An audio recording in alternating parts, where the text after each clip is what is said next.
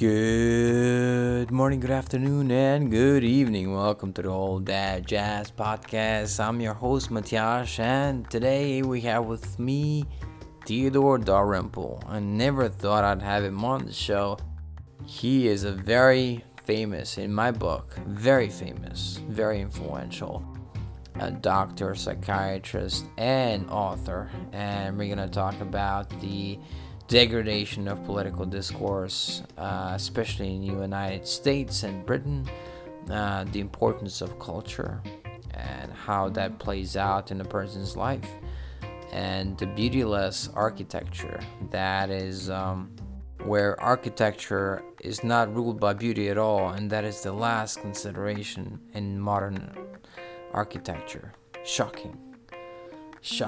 And we also, some of the other things we're going to talk about is his experience in North Korea with a young man who loved the work of Charles Dickens and William Shakespeare, and he met him just briefly, and the North Korean risked his life basically talking to Theodore Dalrymple about the things he loved, and those two authors were some of his only joys in life.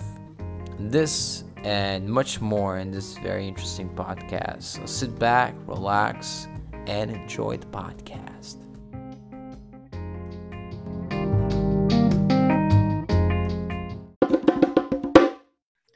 Welcome to the new episode of All That Jazz. I'm your host, Matthias, or Matt, and I have with me Theodore Dalrymple. And I never thought I'd have Theodore Dalrymple on my podcast, and he's an author of Life at the Bottom, The Worldview of the Underclass, Our Culture, What's Left of It, and many other books. And but these are most notable. And Spoiled Rotten is another very influential book, I think. And he was a doctor, a psychiatrist, and now he's most well known as I would say, a very influential author and brilliant thinker. So thank you for joining me on the show. Thank you. I don't think I am very influential, incidentally. See, I'm trying to exert my will, and so you'll be influential as because I feel like your work will be more influential as time goes on, because people find your work and they, I think they resonate with it. Like, I didn't find your work until I don't know if you know Thomas Sowell. Yes.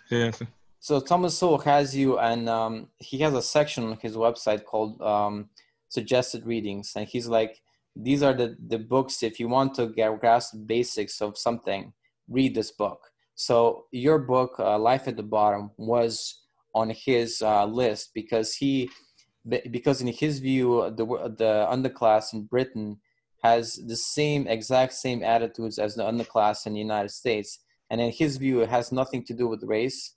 It has all to do with culture. Yes, that's why he liked the book, of course.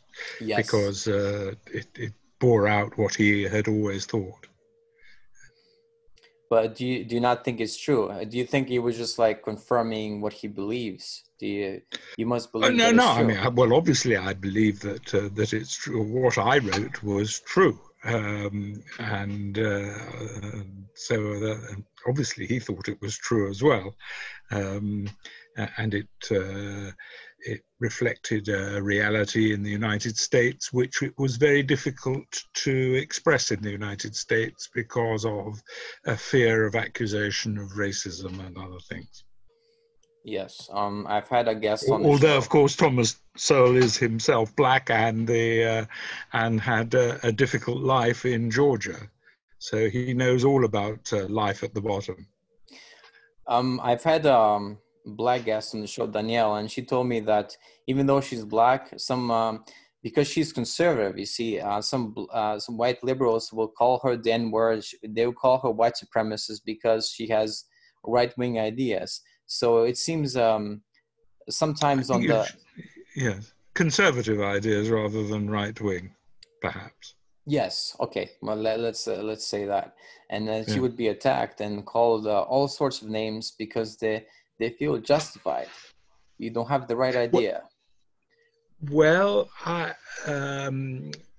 I was very pleased. My books have been translated into Portuguese and have sold reasonably well in Brazil. And I gave a talk in Brazil, and I was very pleased when people came to buy the books. It's the only place in the world where young people rather than old people have bought my books. And, Why is and I that? was that I can't tell you. But anyway, it was young people who bought my books, and there were a lot of them. And I was very pleased when someone said, I grew up in the favelas, the slums of Sao Paulo. And he said, I recognize all that you say. So it's an international phenomenon. It's not a phenomenon confined to England, though it's possibly worse in England than in other European countries. Right. Why is it worse in England or in UK in general? I'm not quite sure. I think it might have something to do with the general loss of the importance of the country, the dramatic loss of power and importance of the country. It's now no more important in the world really than Belgium, and this undermined any sense of being in a project larger than oneself, so that all that was left was individual liberty in the most shall we say gross and destructive way. So you would be saying that the empire, the British Empire, in some sense, not just, I wouldn't say just the empire, but the values that it had, and somehow held the country together more than now. I think, I don't know about how, I wouldn't say that it held it together directly in any way, but the fact is that if you feel that you're in an important country, a country that is of world significance, you do actually feel something of that rubbing onto yourself. And one of the things that's happening in America, of course, is the realization that the United States is no longer the only or most important country in the world.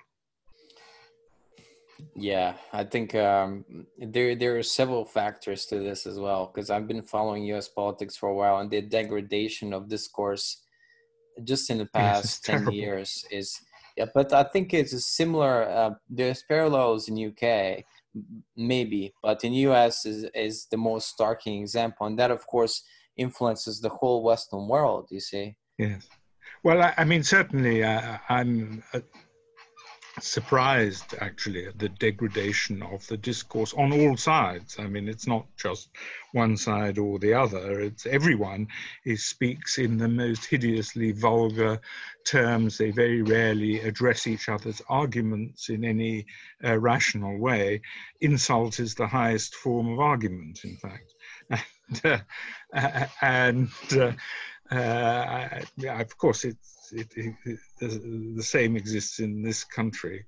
And you have only to look at, for example, at the commentary after a newspaper article is published to see the level of hatred and bile that people express, possibly because they're able to express it now, but I don't know whether the ability to express it has actually brought it forth, has created it, or whether it was always there waiting to come out.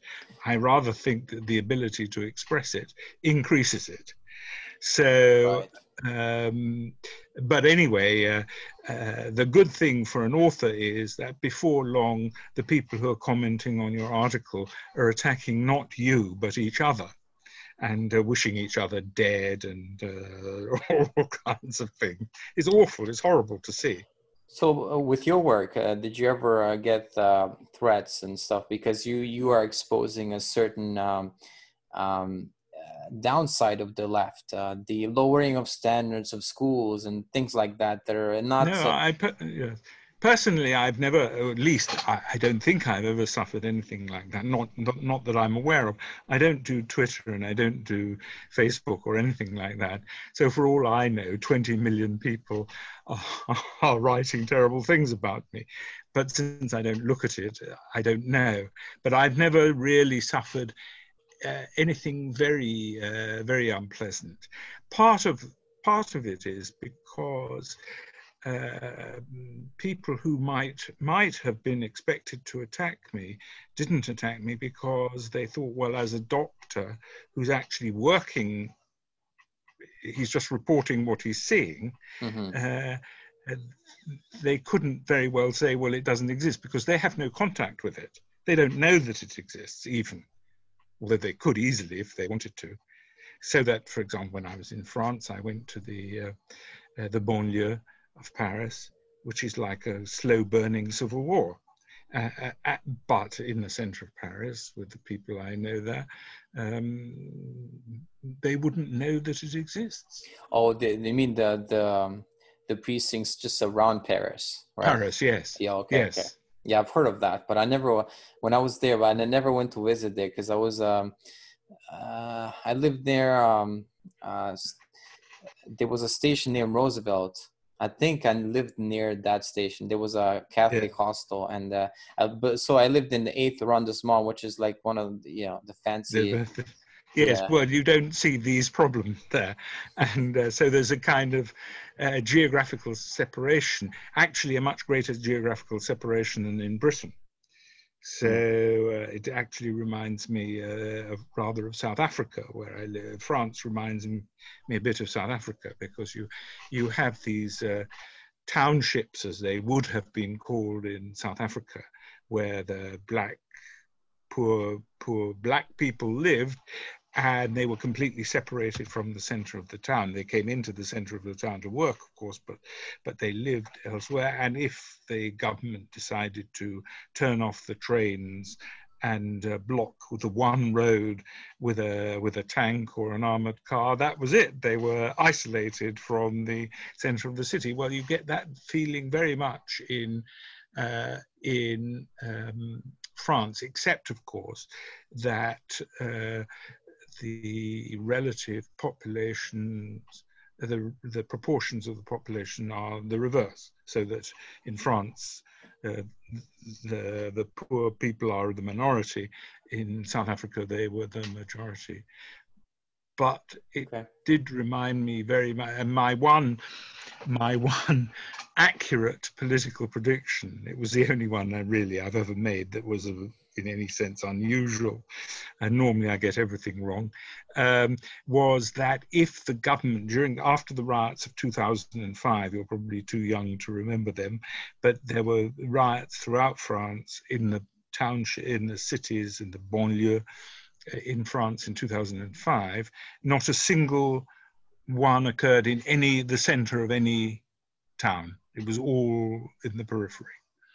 And I said that if the government decided to try and loosen the labor regulations in France, such that it would be easier for the unemployed people outside the cities to gain employment, there would be riots on the Boulevard Saint-Germain. And that's exactly what happened.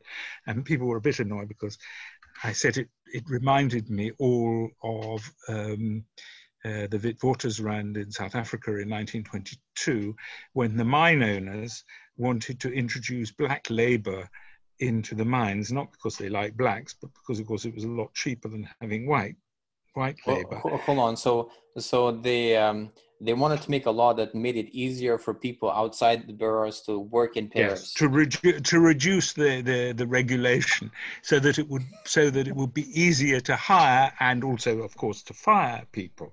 Oh, I see. Because they thought that one of the drivers of the riots was unemployment, because in some of these banlieue, there was at least 50% unemployment, and probably amongst the young people, 75% unemployment. Well, as I said, in South Africa, in 1922, the mine the mine owners wanted to reduce the barriers to black miners working in the mines, and the Communist Party of South Africa had a slogan. And the slogan was, "Workers of the world, unite for a white South Africa." So it was economically detrimental plus racist. Well, it wasn't. The plan was probably was detrimental to, unfortunately, to a certain class of white miner. I mean, it was true. What, in a sense, what was being said was true, that the white miners would lose their jobs and they would be worse off for it. Right. And this is true of the rioters on the Boulevard Saint-Germain. They all had jobs, so they wanted to preserve their jobs from any possible competition. Wow. So they didn't want somebody else to come in and take their jobs because they. Well, they didn't want any reduction in the laws that protect labor once you have a job. Right. Once you have a job, you're. Yeah, like unions. Like, and once you're in, you're fine. Yeah, union. Yeah. If you're in within, it's good for you. If you're not in, then it's bad for you, and you have to make a choice about who you're going to assist. I don't know if you realize, but Thomas Sowell has always mentioned the minimum wage in U.S. as the most anti-black law on the book, because once they raised minimum wage, started to raise increasingly in the 50s, because Thomas Sowell grew up, he was born in 1930. So he remembers when he was 16, 17, the minimum wage was existent, but it was so low, it was negligible. Like everybody could get a job that was higher than minimum wage. So the unemployment of young blacks, even during the economic segregation, they couldn't go to college and anything, was really low. The unemployment was really low. But when they raised the minimum wage, the unemployment of blacks just skyrocketed, and I don't think he's ever really recovered since then. And but they since had the 1965 the civil rights laws and stuff like that. But then that was coupled with some left-wing ideas that didn't seem to help and actually hurt the blacks even more. So like encouraging single motherhood. I think that's also in Britain as well, right? Yes, yeah. I mean, okay. It's very very similar, and the impulse for it, I should say, came from the intelligentsia. It didn't come from below. There weren't people from below demanding these changes in the law. It came from intellectuals and the governing classes from above. Yeah, there's a classic YouTube video of Sowell arguing with Frances Fox Piven, which is a famous sociologist from Canada, and she was said. Francis was saying that black people say this and black people say this, and Thomas Sowell quipped, well, like most people, I have never seen a pollster. And yes. the audience just roared in laughter, you know. Yes. Yes. I mean, I think the question about the minimum wage is a technical economic one, and I think there are economists who say that it doesn't actually reduce employment, but and so I'm not really qualified to comment on that. Yeah, that's fair. That's fair. I want to go to your what was your intellectual background? Because well, I have no intellectual background except that I was a doctor, and obviously I trained as a doctor. But I was always interested in reading, and I think that's now become a rather minority interest. But at the time, it was fairly common. So we used to I and my friends used to discuss a lot of things. So, and of course, I'm just old enough to remember 1968, which had a tremendous effect. I have always thought that 1968 was the revolt of spoilt brats, Right. That's how one can best think of it. Who, incidentally, are now in control or have recently been in control of society. The spoiled brats became the governors and are now themselves being overthrown by other spoiled brats. So, Even, but the new spoiled brats are even more radical than the old ones, so it keeps getting yes, worse. they've probably actually got more to complain of in the sense that life in the future is going to be perhaps in some ways more difficult for them than it was for the 1968 spoiled brats. The outlook doesn't look terribly good for them, at least for those whose parents are not well off enough to be able to buy them a house and do all the other things that parents might do. So actually what's happened is that a class society has become seems to be becoming a caste society. Did you already work as a doctor starting in the 70s, like 1970s? In the 74, yeah, 74 Okay. I started. Okay, there, because I went to this 1 year college program in Scotland, and one of the books that they mentioned in sociology was Learning Through Labor, and it's a sociological study of these boys in England. I think it was close to Birmingham. I'm not sure, but this is a book by Paul Willis, 1977. Yeah, and it's titled "How Working Class Kids Get Working Class Jobs," but it's written by Marxists. So it was blaming the system, as it were, on how the kids were. But my thinking was, it's probably, if you did a study in 1967, it'd probably look a lot different, because the kids they studied was like the lowest, like maybe what you would call in that book the underclass, because they were like they were not studying. The school were permissive. They were skipping class, but the teacher couldn't do anything. They were restricted. So these kids and the parents really didn't do anything. The parents were like, well, just, they're just having a laugh. That was the highest priority, having a laugh and getting away with things. And they're testing the teachers. How far can they get away with things, Yeah. But I'm thinking this happened in 1967. They get probably slapped in school or something. I don't know. It'd be probably very different in those 10 years. Well, yes. I mean, I think the important thing to remember is that actually what decides a person's fate in life is largely what is going on in his mind, at least in a tolerably open society.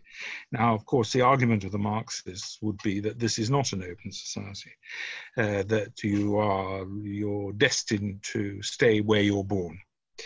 And you're destined because of unfairness and injustice. However,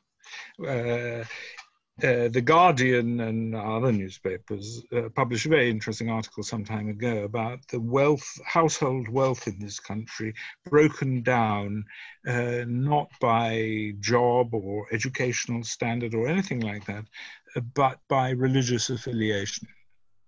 And it was extremely interesting because the richest two groups by religious affiliation were Jews and Sikhs. And the history of both groups is more or less the same, namely that they arrived in the country, they weren't entirely, I mean, there was, of course, a gap of 60, 70 years between the arrival. But neither was extremely welcome by the local population. But neither was there any legal discrimination against them. So there was no reason why they couldn't, no legal reason why they couldn't ascend the social scale. And within a very few years, they went from being impoverished to being the richest groups in the country. And this seemed, and now unless you want to argue that there's some Jewish or Sikh conspiracy, which is preventing other people from doing the same, you would have to say, well, then what is important is something about these people's culture. And what is important, I mean, the most obvious things to me are their attitudes to education, also to work, and probably to family structure. And therefore, I had a debate with, I don't know whether you know Polly Toynbee. Have you heard of Polly Toynbee, who No, I don't know. reads in The Guardian? You don't read The Guardian? No, not particularly, you know. Ah, I try well, to avoid it. I try to avoid it usually. I think you should. I think Okay. you should. Anyway, um, Polly Toynbee is a famous um, liberal, leftish um, um, columnist, journalist in the Guardian, and we had a debate about this. And she said to me, when I mentioned these facts, she said, "Well, what you have to remember is that." Immigrants are often people who are ambitious and hardworking. I said, yes, but that's precisely my point. That's what's important. You know, and if you have a culture in which there is no ambition, in which, far from being ambitious, you want to cut down anybody who's ambitious in any sense whatsoever, then of course that group is not going to get very far. And I remembered a case. I worked in a very poor area where most of the patients were pretty poor. And I remember a girl, she was about 16 or 17, she came to me and I was talking about her, and she lived in a council housing estate where, you know, there's the usual crime and drugs and everything like that. And what she wanted to do was to study French literature, which is a rather extraordinary thing for someone from that background to want to do. Mm. I don't know how she decided it, but she had decided it, and I thought this was very meritorious. And she said, and what she said was that the other girls in her class said of her that she's stupid because she's clever. That just amazing statement. Postmodernism in one sentence, right there. Well, I mean, it sums up a culture. And if you have a culture in which you regard anybody who's clever as stupid, then it's unlikely that you're going to succeed very much in life. Yes. It reminds me of there's a famous basketball player, Chris Paul, who would say to that kind of attitude, "Why would you want to be stupid?" Like, you know, as a retort back. But he's pretty, but he's pretty tough-nosed person, so he's able to stand up for himself, and he had good parenting. A lot of times, these black youth in the United States don't have both parents, so that's harder. But he not only had parents, he had great grandparents who were also helping him. So, so it seems like in a lot of ways, because of the degradation of family, just like in the United States, just like in Britain, that is somehow influencing the rest of society, the cohesion of society, let's say. Because I would say when you're a kid, like later on, maybe you can mentally, you can still do a lot of things. It's particularly now in the age of online learning, and you can do a lot with very little money. You can learn a lot, but it's hard to overcome the trauma of like one person parenting, single parents, and the harshness that can come with that. Well, yes. I mean, what you have to remember is that if you make generalizations about large numbers of people, huge numbers of people, there will always be exceptions. Like this girl was obviously exceptional in some way, but the local culture, if you like, instead of making it easier for her to be like that, made it much more difficult for her, and actually distressed her, because she didn't like to be the odd, I was going to say odd man out, I suppose I should say the odd girl out. She didn't want to be the odd girl out. And you have to be, and you shouldn't have to be exceptionally strong to pursue a constructive path through life. Okay, so When you started your practice, before you started your practice, did you expect that you're gonna encounter so much negativity, or was this somehow forewarned to you? No, I mean, what really changed me was going to Africa. And in fact, I spent a fair bit of time in Africa. Well, I once, for example, crossed Africa by public transport from Zanzibar to Timbuktu, which took me about 6 months. Hmm. And I observed the poverty there, which of course was incomparably greater than poverty in England. But there was a certain way in which the Africans, it struck me anyway, were less impoverished than the people in Britain that I've talked about. And that is that they had some kind of dignity and so on. Mainly perhaps because survival was an achievement there, which it isn't in Europe. I mean, there's no achievement to survival here. You can't not survive. You have no choice but to survive. But there it really was a bit of an achievement for many of them. But they were not, they were also refined in many ways. They were not vulgar. And they had, in many places, in most places, they had excellent manners. So the equation of poverty and bad manners or vulgarity is simply false. So it's culture. It's mostly culture. It's culture, yeah. Do you think the leniency of the police, because of the intelligentsia and thinking crime is something that we can rehabilitate?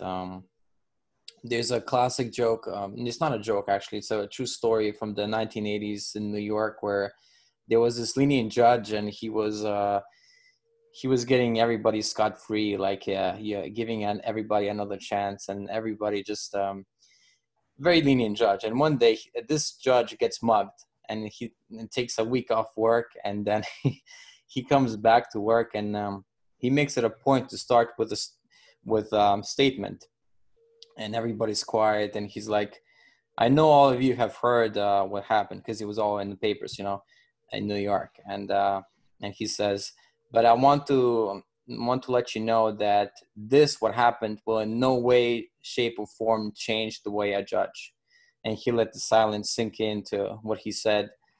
And somebody from the back of the courtroom yelled, "Mug him again!" So it wasn't enough. One wasn't enough. He should. Yes. And it seems like sometimes a liberal is one that was a conservative is a previous liberal that was mugged by reality, Yes. as it were. So the leniency, I think, is the problem, because yeah. Well, I mean, with the question, the first thing to say about crime, of course, is you never eradicate crime completely. There's no society in which it's eradicated completely. The second thing is to remember the distinction between what prevents people from becoming criminals in the first place and what you do once they have become criminals. These are overlapping questions, but they're not absolutely identical. So that, and no one really wants a society in which people behave in a law-abiding and decent way only because there's a policeman round the next tree who will grab you if you don't behave well, and you get sent to some terrible prison. No one wants a society like that. That's China. Almost. Well, I can give a story about that. Right. Yes. Yes. So we don't want that. On the other hand, there is no question that the failure of our police is in a kind of dialectical relationship with the extreme leniency of the courts. And it's not just a question of a few anecdotes. I mean, there are always anecdotes in the press about how somebody who's committed 27 violent crimes has gone on to kill somebody. And everyone asks, well, why was this person at liberty? But these are, and if you bring forward that case, then people say, oh, well, that's just an anecdote. But an anecdote that can be repeated 1,000 times or 100,000 times is not just an anecdote anymore. Mm-hmm. And the statistics are pretty clear. And if, for example, you look at some of the cases and the leniency with regard to killing people, for example, even culpable homicide, if you give lenient sentences to those people, and I can give cases where that is the case, that has been done, then you exert a downward pressure on all other sentences, because obviously the punishment has to some extent to be roughly proportional to the seriousness of the crime. So let me give you, this is a terrible case. The man did actually get a life sentence, but a life sentence in this country does not mean staying in prison for life. This was a man, I don't know, you probably don't remember, a man called Shane Jenkin, a terrible man who had come out of prison after kicking someone in the head and giving him brain damage, permanent brain damage. And he came out of prison and fell in with, he was a great big chap, muscular, strong, and so on. And fell in with a rather foolish woman who had 2 children, of course, by 2 previous relationships. She found him very attractive because he was muscular and strong. She wrote a book afterwards. She said that, you know, when he got undressed for the first time, she saw his tattoos, one of which was a man ripping off somebody else's head or something appalling like that. And she just thought it was funny. You know, even though the man had just come out of prison after 4 years. Anyway, to cut a long story short, after many episodes of violence towards her, in which she withdrew the charges against him, he put out her eyes with his bare finger. He got her drunk and drugged her. Now, I think if you ask the population what should happen to this man, I think almost everyone would say that this man should go to prison and there should be absolutely no possibility of him ever coming out. Yeah. Yeah.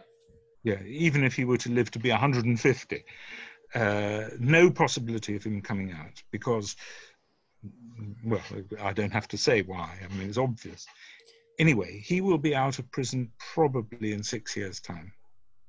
And he'll still be young enough to be aggressive and violent. Now, if a man like that goes to prison for 6 years, what do you do about a burglar who just breaks into your house and steals a few things? But actually, do you know how, I worked it out, how much a burglar, how much time a burglar could expect per burglary to spend in prison. And it's about 3 days.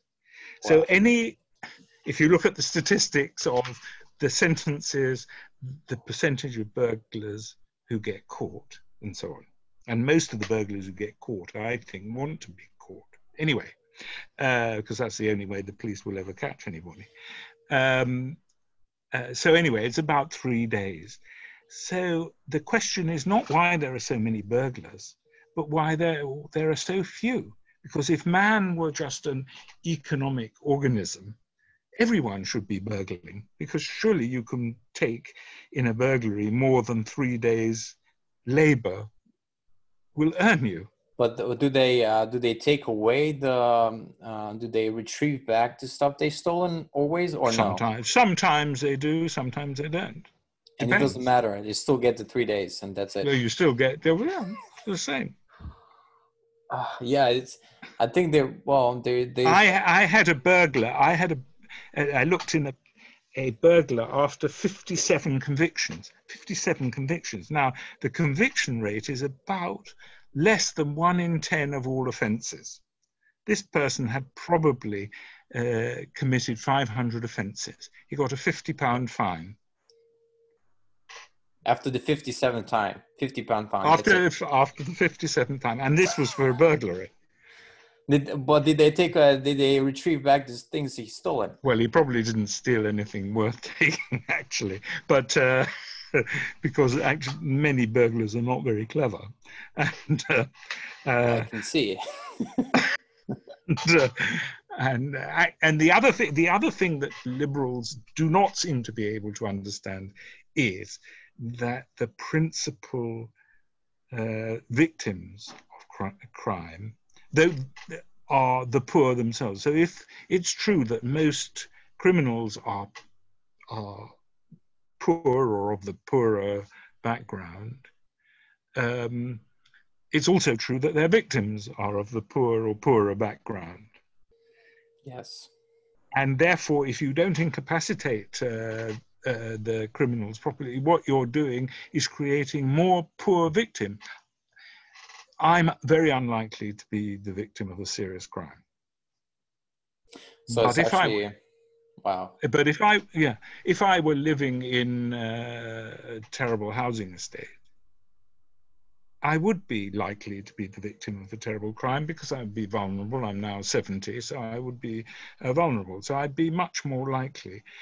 But this is so obvious, and yet nobody seems to be able to grasp the significance of it. So that when they think of the police as being the enemies of the poor, they forget that the police are actually, or should be, the first line of defense of the poor. And they are, but they gets twisted. Well, much less than they should be.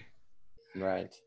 So, I mean, they for example, will not take a burglary in a poor area seriously. Well, they won't even in a rich area. What do you think about the? It started in the U.S. Maybe I don't know if it's in Britain now, but the whole defund the police movement because of Black Lives Matter, the racism, all that. It just seems I couldn't fathom a more dangerous idea than just get away with police and put in some social workers as if they are the saviors, the angels that are going to organize society for us. Yes.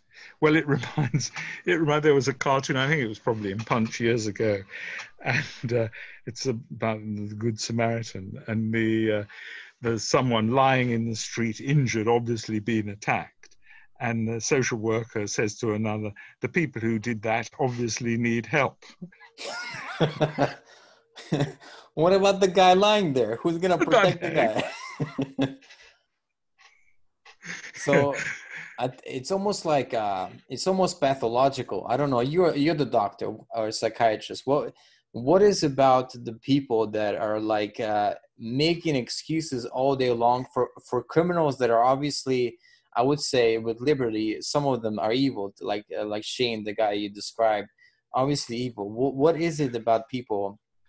Well, the first thing to say is that I'm glad to say that people like Shane Jenkins are not, even now, they're not very common. Most criminals are, most of the people I saw were not evil in that sense. So I think we should say the Shane Jenkins of this world are not very many. The problem, as I said, is that the leniency towards them exerts a pressure towards leniency for everybody else. Now, you ask, why do people not see these evident truths? Yeah. Or seem to me pretty evident truths. And I think it comes from a desire, first of all, it's because too many people are intellectuals now. And to be intellectual, you have to deny the obvious, because there's no point. there's no point in being an intellectual if you don't deny the obvious. So it's the idea first, not the facts. First is the oh yes, assumptions. absolutely. The assumptions are paramount. Nobody ever really gets much kudos is regarded as a good person because he wants to be reasonably hard on crime. No, I mean, nobody. So that, for example, if you take, and this is going back a very long time, if you take, for example, Victor Hugo's book about the last 24 hours of the condemned man, the 24 hours before he's guillotined. And it's a very good book. But nowhere do we learn what this man has actually done to deserve being guillotined. And this is, I mean, this is so whether or not you agree with the death penalty. I don't really agree with the death penalty, but mainly because there are mistakes made and they execute innocent people. But the dice in the story are loaded in favor of sympathy for the man who's done something, and we don't know what the man has done. Maybe he's cooked and eaten his family. The same is true, incidentally, of the Ballad of Reading Gaol, which is a very good poem. It's a very moving poem. But we don't ask, well, what's this man actually done? And it's known what he did. He was extremely a violent, jealous man who killed his girlfriend brutally. But that is not part of the poem. So our emotions are manipulated in one direction only. Yes, to be sympathetic towards the evil guy that did something bad, but we are supposed to be. And then, of course, there's the Dostoevskian, the Dostoevskian view that the greater the sinner, the greater the saint. But there are some sins that are so great that I won't say forgive, because I have no locus to forgive. Supposing someone comes and kills your girlfriend, I can't forgive him, and actually neither can you. The person who's suffered the most is, of course, the murdered person. It's not, you can so third parties can exert mercy, and mercy is a value, but it's not forgiveness. And these two things are often mixed up.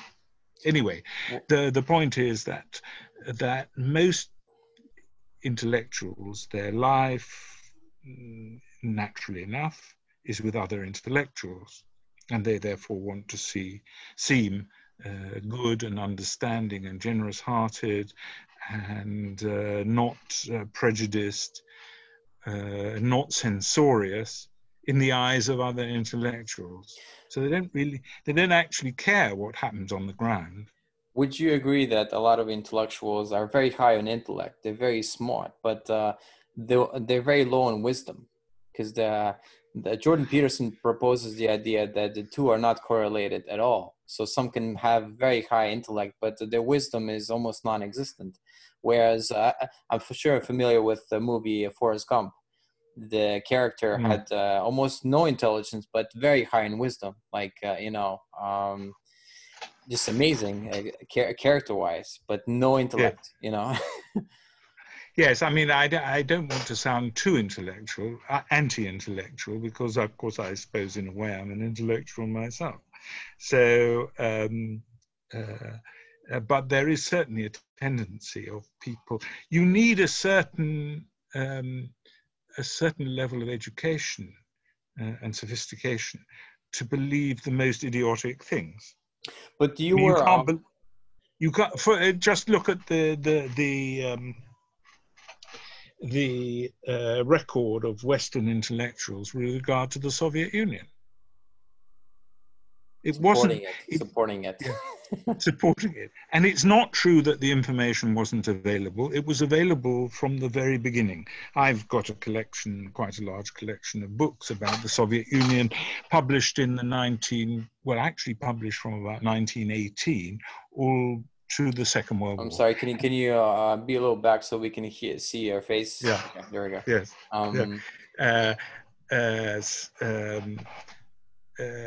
From 1918 to the beginning of the Second World War, and everything was known. Everything was known.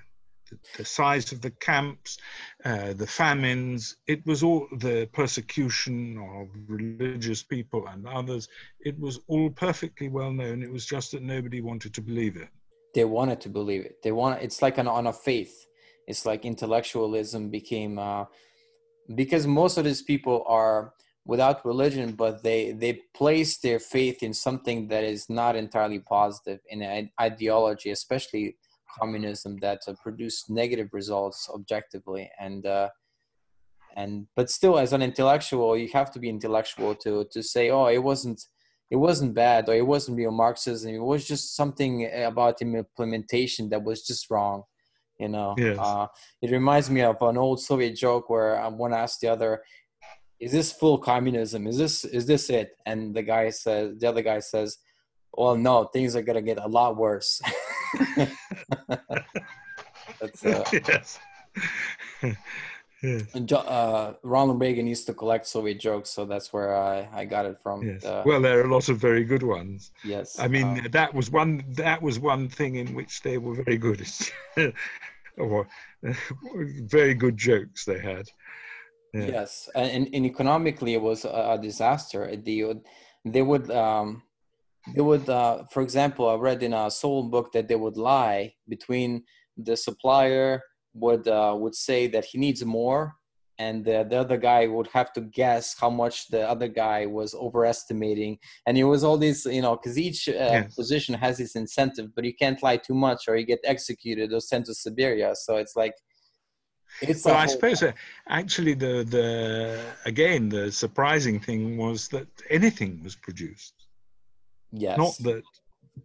that was what was surprising, not that it didn't produce very well. But I think they had to, otherwise they'd be killed. They knew they had their neck on the line, so they had to produce something. Yes, on the other hand, people were killed pretty much randomly. So Yes. often there wasn't much you couldn't predict very clearly what was going to happen to you. No, I think, and even when the Soviet Union became more bearable in the sense that it became only very oppressive rather than murderous, it was very surprising that anything was produced. Talking about the Soviet Union, one of the characteristics is the ugliness of the building, the architecture, Yes. where people lived, and unfortunately, some of this has been transported by capitalism in a way that they wanted to make cheap buildings and just do utilitarian buildings. And I saw that when I lived mostly in Scotland and UK. And I'm sorry to say that a lot of the houses look like bomb shelters. They are just gray. They have small windows. There's nothing going. They're Yes, of probably course. built in the 70s. Yes. But I'm very interested in that question, and there's a long history of it. Mhm. And it goes back to the modernism and the catastrophe of modernism from just after the First World War. The First World War was responsible for a lot of terrible things, in my opinion. And people like Gropius and Le Corbusier, who is responsible for this kind of stuff ultimately. He was a fascist. He was a real, I don't mean fascist in the metaphorical sense, I mean it in the literal sense. And these were people who wanted all buildings in the whole world to be built in the same way. And Le Corbusier, the Plan Voisin, he wanted to knock down half of Paris and make it into some kind of Novosibirsk. And with his What is that? Novosibirsk, the town in Siberia, the city in Siberia. So he wanted to build just huge identical towers. Now you would think that any person who even entertained such an idea would be immediately disqualified from ever building anything anywhere in the world. But Right. far from that, he's come to dominate the world, or his style has come to dominate the world, including Glasgow, and virtually every place in Britain has been ruined aesthetically by these buildings. Practically everyone, and even now they're still at it. The architects. I was with a friend in Ljubljana like a week ago, the capital city of Slovenia, because that's where I am right now. Yes. And he's a professor of architecture, and he was showing me the difference between the classical building, the secessionist, and then you see the modern building. And usually, sometimes the modern building, while it looks hideous, sometimes it even has a hideous color on it as well. Yes. You know, Yes. and it seems like the classical buildings had everything, the color, the design, everything around the windows.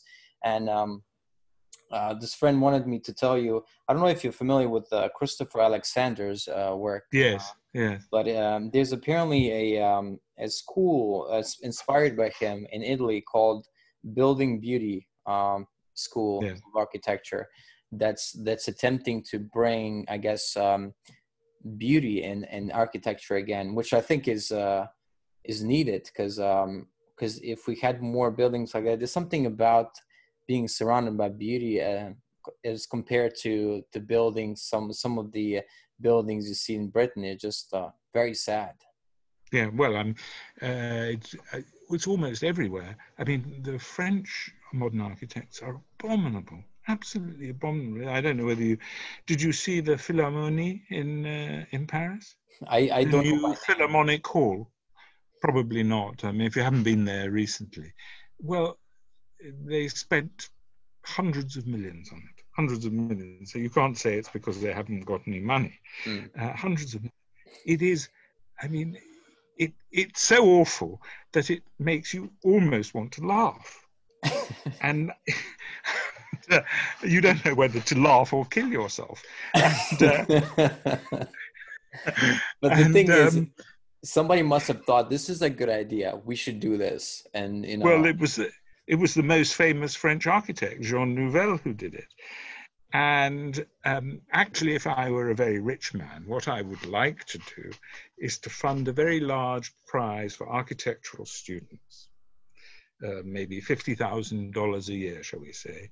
And I would give them a building, for example, the Centre Pompidou in Paris, or the Philharmonie, or many buildings in Britain.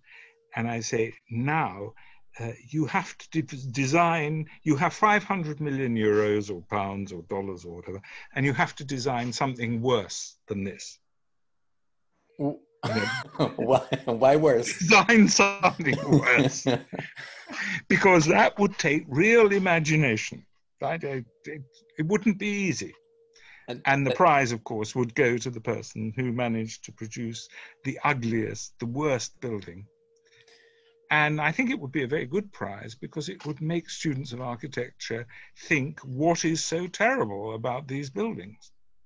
I thought you would say you build up something classical, something beautiful, like the Louvre. The Louvre without the pyramid, and something like that. Like really. Yeah. No. You got, or you give them you give them a city, shall we say, Venice, and say, ruin it with one building. That seems a bit counterproductive. Well, I think it would be. I mean, I'm not suggesting what they design should actually be built. I'm only suggesting that they should try, because this will tell them actually much more than trying to build something beautiful. It would be a kind of paradoxical intention. So you maybe they would stumble upon beauty by seeking for ugliness. Yeah. Or maybe this school building building beauty school would have some students that would be probably eager to design a building that they think is beautiful. Yes. Well, anyway. The fact is, however, I mean, it is very serious, because our architectural schools, I understand, I'm not an expert on them, but I know people who know them. they are completely indifferent to what the vast majority of people would consider beauty. And actually, if you look at architectural criticism, modern architectural criticism, very rarely does it have anything directly aesthetic in it. They say it's interesting. This is an interesting solution to that problem, or whatever. But it won't actually say this is beautiful, and we like just looking at it. They won't say that. Mm. So there's and it's not just architecture; it's also art. The other day, because I write a little column called Philistine's Corner in an art magazine, I looked at the director of the Tate Gallery in Britain talking with somebody else, some sort of 700th rate artist. And she was introduced, they were introduced by some other important person in the Tate Gallery who was talking about the kind of art that we should be supporting with public funds and so on. Mm-hmm. And it should be challenging and it should be transgressive and so on. Never once was any aesthetic quality mentioned in what the art should be. Not once. It was simply not part of his worldview, if you like.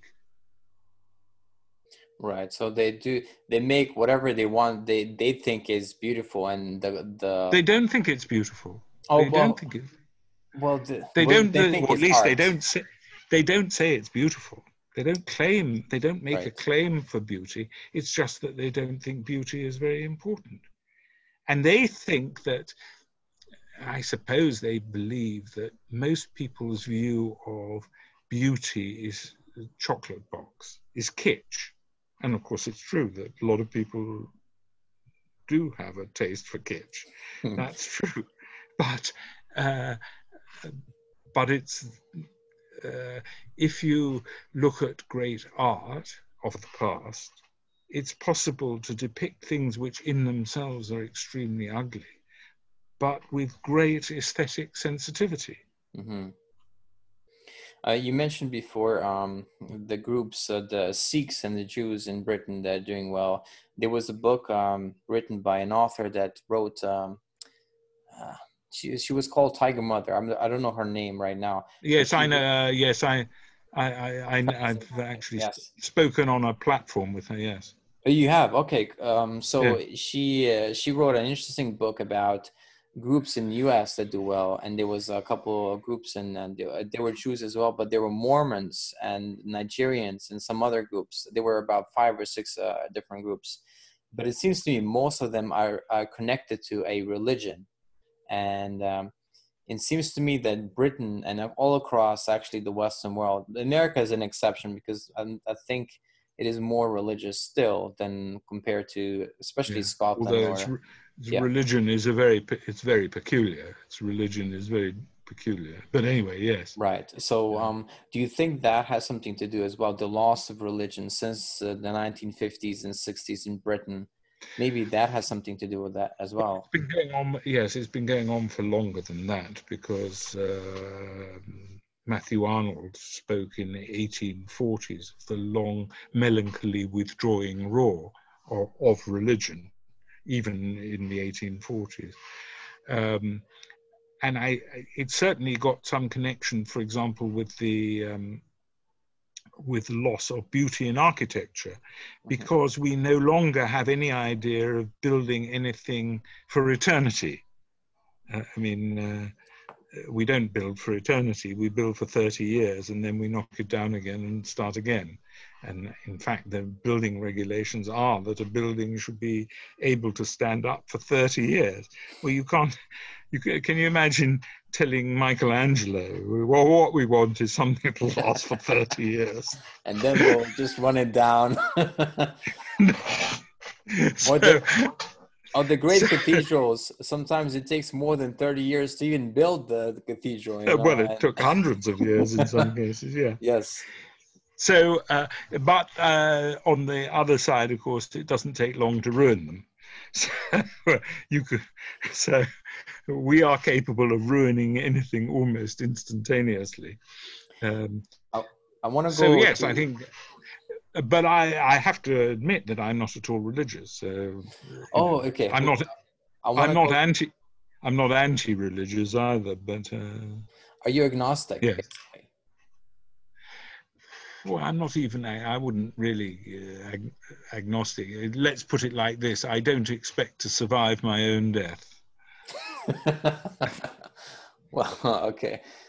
But what will happen to your surprise if you do, and you like realize, oh, this is Well, there's if something more. it depends where I go, I suppose. It depends what I find when I get there.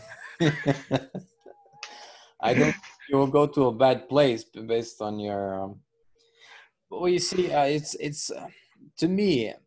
I have a Catholic, well, Christian background, and but I've been into some other stuff before, and it seems to me that it is not just the belief system, and this would be heresy to some Christians to say, but it seems to me that it's not just the belief system itself; it's the the character of the person, the character of the soul, and all that. And if a person, I think, honestly believes that there is something, nothing doesn't believe.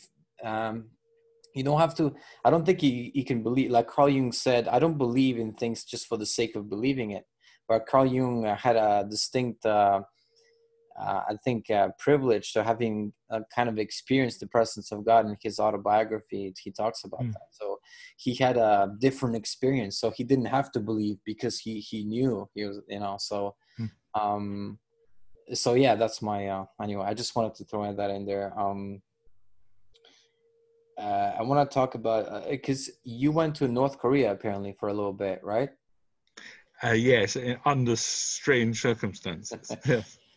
So, because a lot of people in the West, they're very, they say the Western culture is so bad, so terrible, and I always joke, you know, they should send them to a holiday, to a working camp, maybe for a week or a month or whatever, so they experience, you know, the same meal every day, no television, or one television that you don't understand the Korean anyway, and just the strictness, everybody's same hairstyle, no books. So because you experienced there, I think in one of the books you mentioned that somebody had somehow discovered Shakespeare, and he read that with great gusto, and he was like, oh, this was he was. Well, yeah, it was an extraordinary experience. It was in Pyongyang, and this was 1989. And I came out of the Great People's Study House. Pyongyang is an extraordinary city because it's huge open spaces and no traffic. So you have 13-lane roads, but no cars. And or you did then. I don't know what it's like now. I can't imagine it's changed very much.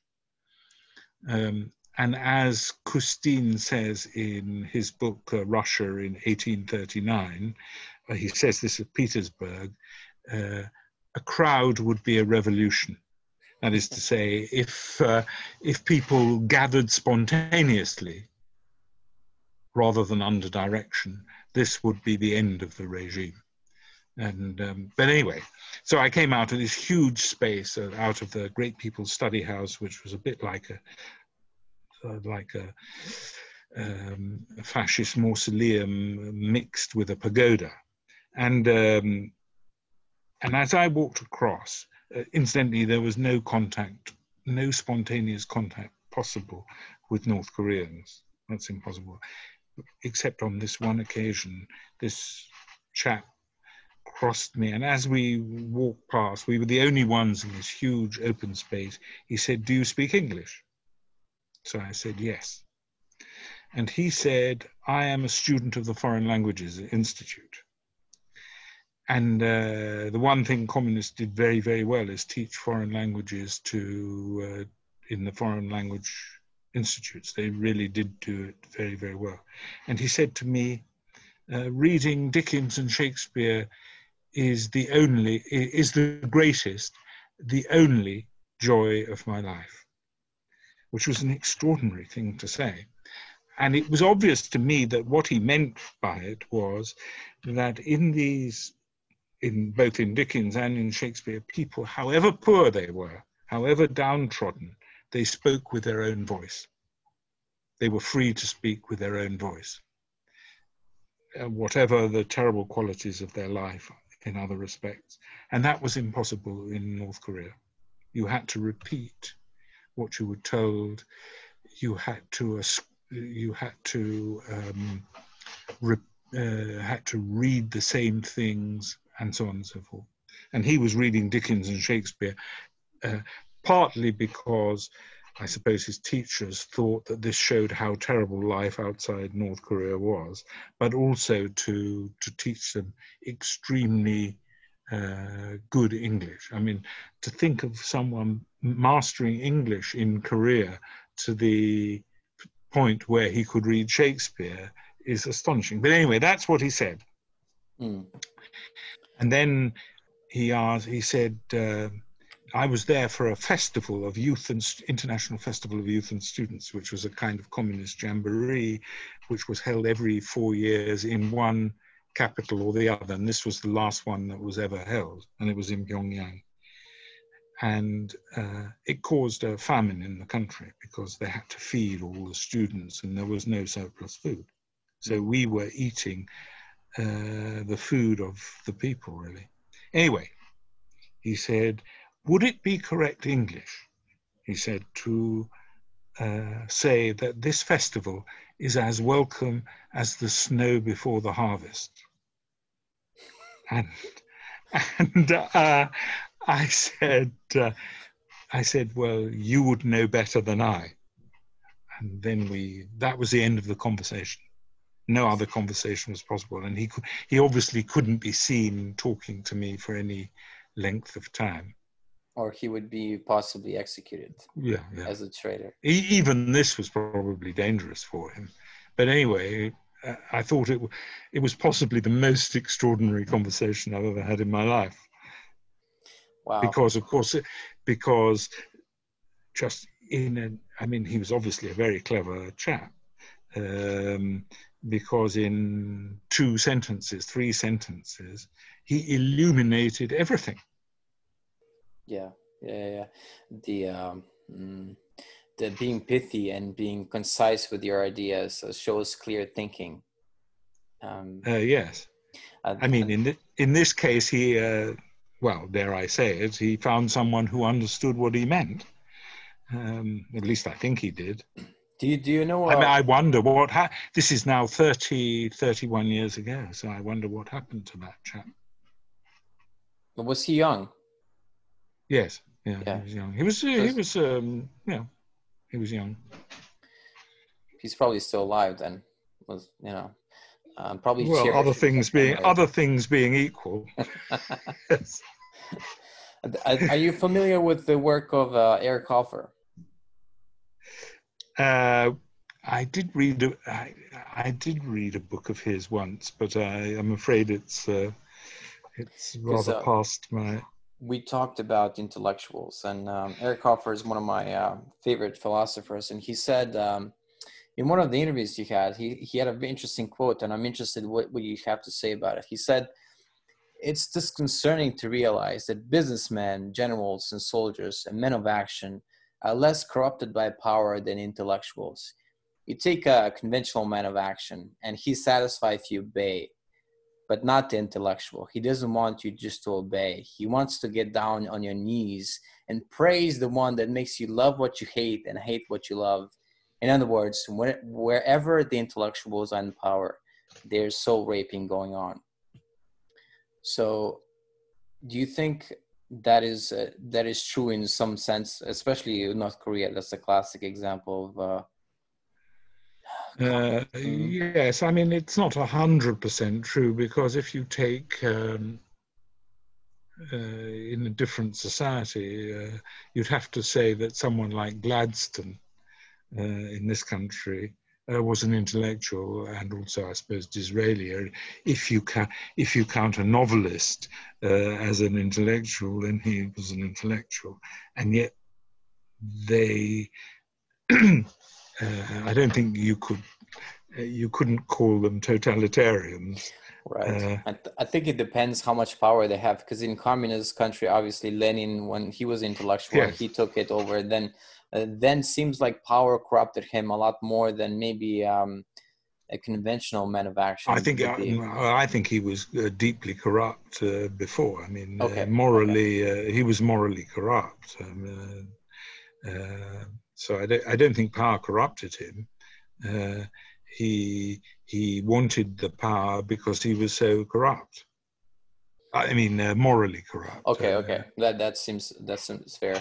I don't mean he was. Yeah. I want to touch on also schools in UK. I noticed a very left-leaning as well. I had one of my professors, we talked before, was openly a Marxist, very young, but I'm not going to mention names, but you know who you are.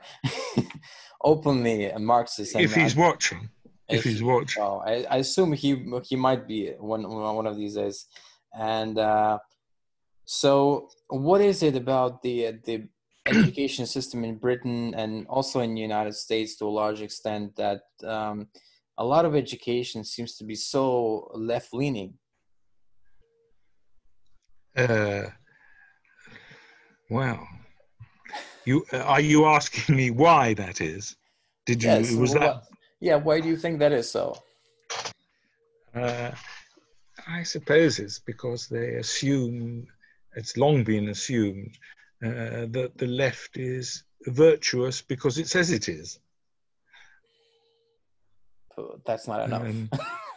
That's not enough. Well, it isn't enough. I mean, people talk about the long march through the institutions. And that has happened. I mean, I take the example of there was a dispute between Isaiah Berlin and Isaac Deutscher. Isaiah Berlin, you know about Isaiah Berlin. Do you know about Isaiah Berlin? I'm afraid not. Can you illuminate who? Well, he was a famous intellectual historian and political philosopher whose background was, he was Jewish, but he was of the high merchant class of St. Petersburg. And he left Russia because of the revolution when he was very young. And more or less, I mean, he was very clever, obviously, and he entered the British establishment, university establishment, and also political establishment very easily, without any difficulty at all. And he was a very good writer, and he was amusing, and in many ways a brilliant man. And he was an old-fashioned liberal. I mean, he genuinely believed that there should be differences of opinion in universities and that people should be able to talk to one another. Isaac Deutscher was of Polish origin, Polish-Jewish origin, who came from a much lower social class, but was also extremely clever, as anybody must who writes extremely good English, who writes extremely good English when it's his fourth or fifth language. I mean, this is astonishing to me. Anyway, Deutscher was a Marxist and wrote a 3-volume hagiography of Trotsky, which Deutscher Berlin thought was dishonest. And he thought Deutscher was a very dishonest and dangerous man, and therefore prevented him from finding any academic employment in Britain. And he was so powerful and influential that he was, at the time, I don't know whether anybody could do that now, but he did it. And he said that I didn't do it because he was a Marxist. I'm quite happy to have Marxists in universities, but I won't have someone as dishonest as Deutscher. Now, the point about this story is that a genuine liberal like Berlin was happy to have Marxists in department. And he thought the Marxists would reciprocate the liberality, but that was not their idea. And so by degrees, we've had an increasing uniformly left-wing view of the world, to such an extent that if now you apply to a university, it's quite likely that you will be asked what you are going to do for diversity and inclusion in the university, meaning uniformity, of course. Diversity means... You mean as a professor if you apply for a university? Yes, if you apply for a position in the university. I don't know enough to know how widespread that is, but it's certainly quite widespread, not just in Britain, but in the United States, where it's almost universal, and also in European countries. My reply to that would be, well, how are we gonna bring intellectual diversity to the campus? And that would destroy the whole entire thing. Well, that is a very good question, and I have no answer to it. The last thing I want to go over is Brexit, and Brexit is a huge controversial thing that happened. And I found through my research that, not surprisingly, that about more than 90% of professors in UK voted to remain. Yes. Voted against Brexit. Is that of all subjects, or yes? I'm thinking the higher, I think it's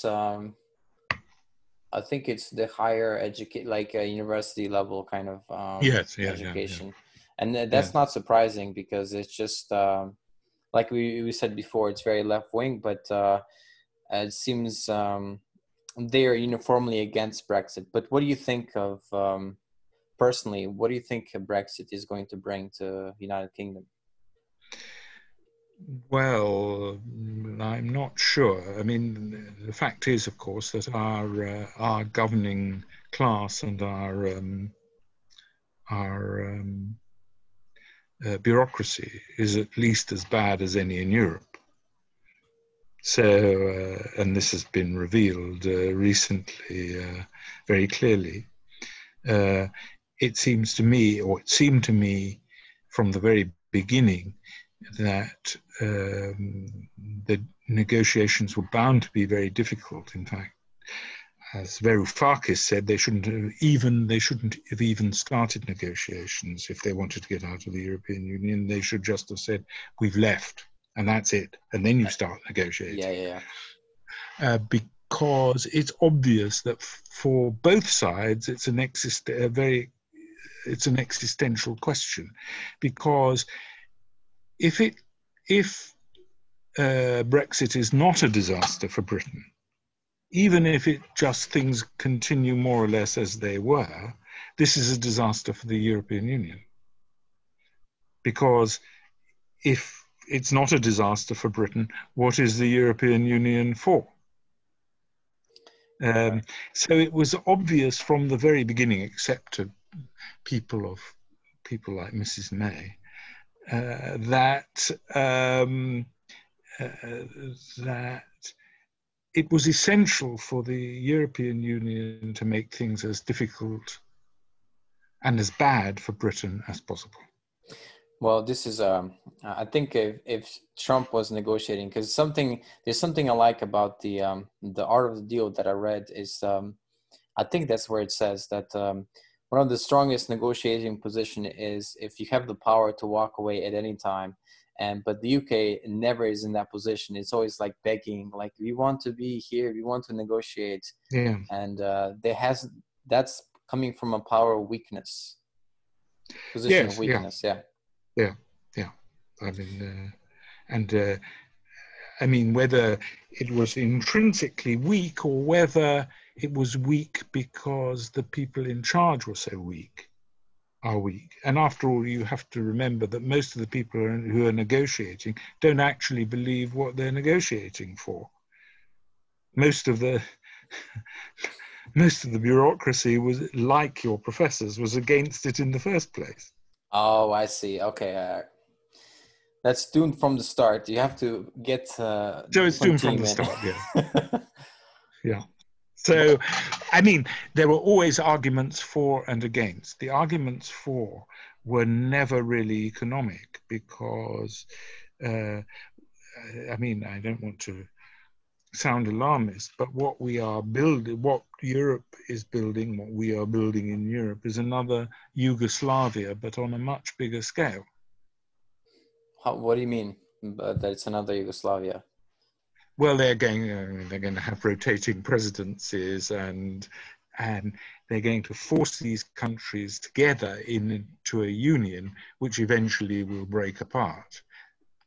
I hope not violently, because the interests of the various parts of it are so diverse. Mm-hmm. You know, the interests of Portugal are not the same as the interests of Germany, and the interests of Germany are not the same as those of Greece or Estonia and Italy. Yeah, I think Thomas Sowell shares your skepticism about the cohesion of the European Union in the long term.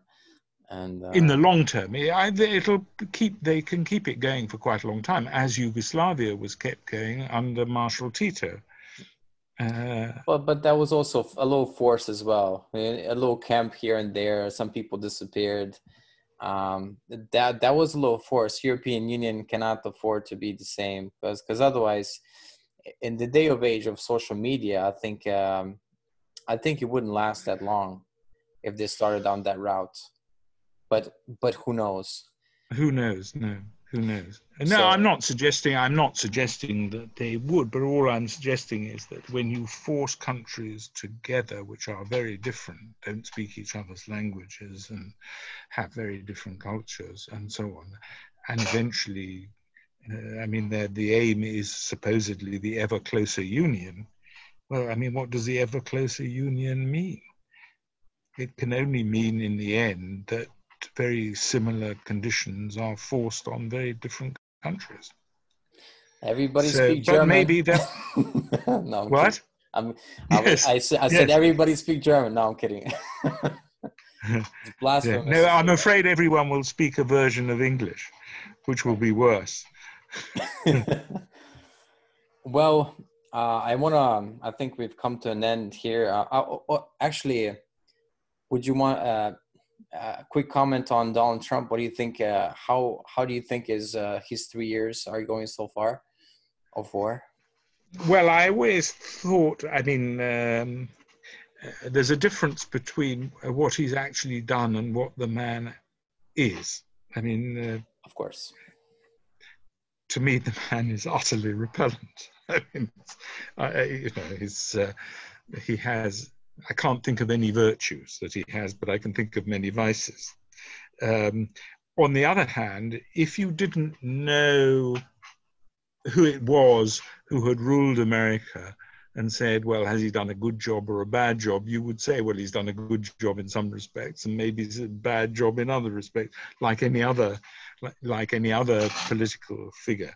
The problem with him is he is so revolting that people who are opposed to him can't think of anything except his vices. And so,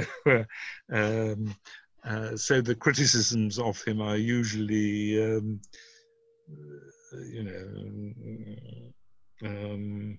beyond reason. Personal like attacks, but But I always thought that in the end he's going to reinforce the very tendencies that he's supposed to be against, because in politics there's always, well, at least if there's any freedom, there's always a reaction against something, and when the reaction comes against him, and after all, the demography really is probably against him, it will be terrible. Well, the Black Lives Matter and all that is very radicalized. They're Marxist. The organization of Black Lives Matter is Marxist, and it seems to come into a head. But I got a sense when he first got elected that I thought this is the beginning of the long road of ending of political correctness, meaning that no, I think it'll be the reinforcement of political correctness. Okay. We'll see what happens. Yeah. Well, I mean, I hope you're right, but I mean the problem is that you've already mentioned that the discourse has become extremely vulgar Yes. um, and so on.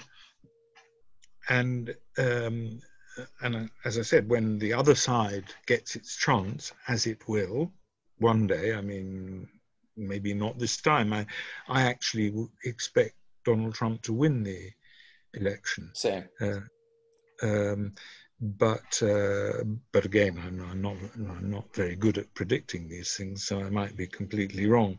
But at some time there's going to be a reaction against him, and people are so in the United States seem to be so incapable of being in the same room together if they're of different opinions, that when the reaction comes, it's likely to be a very strong one.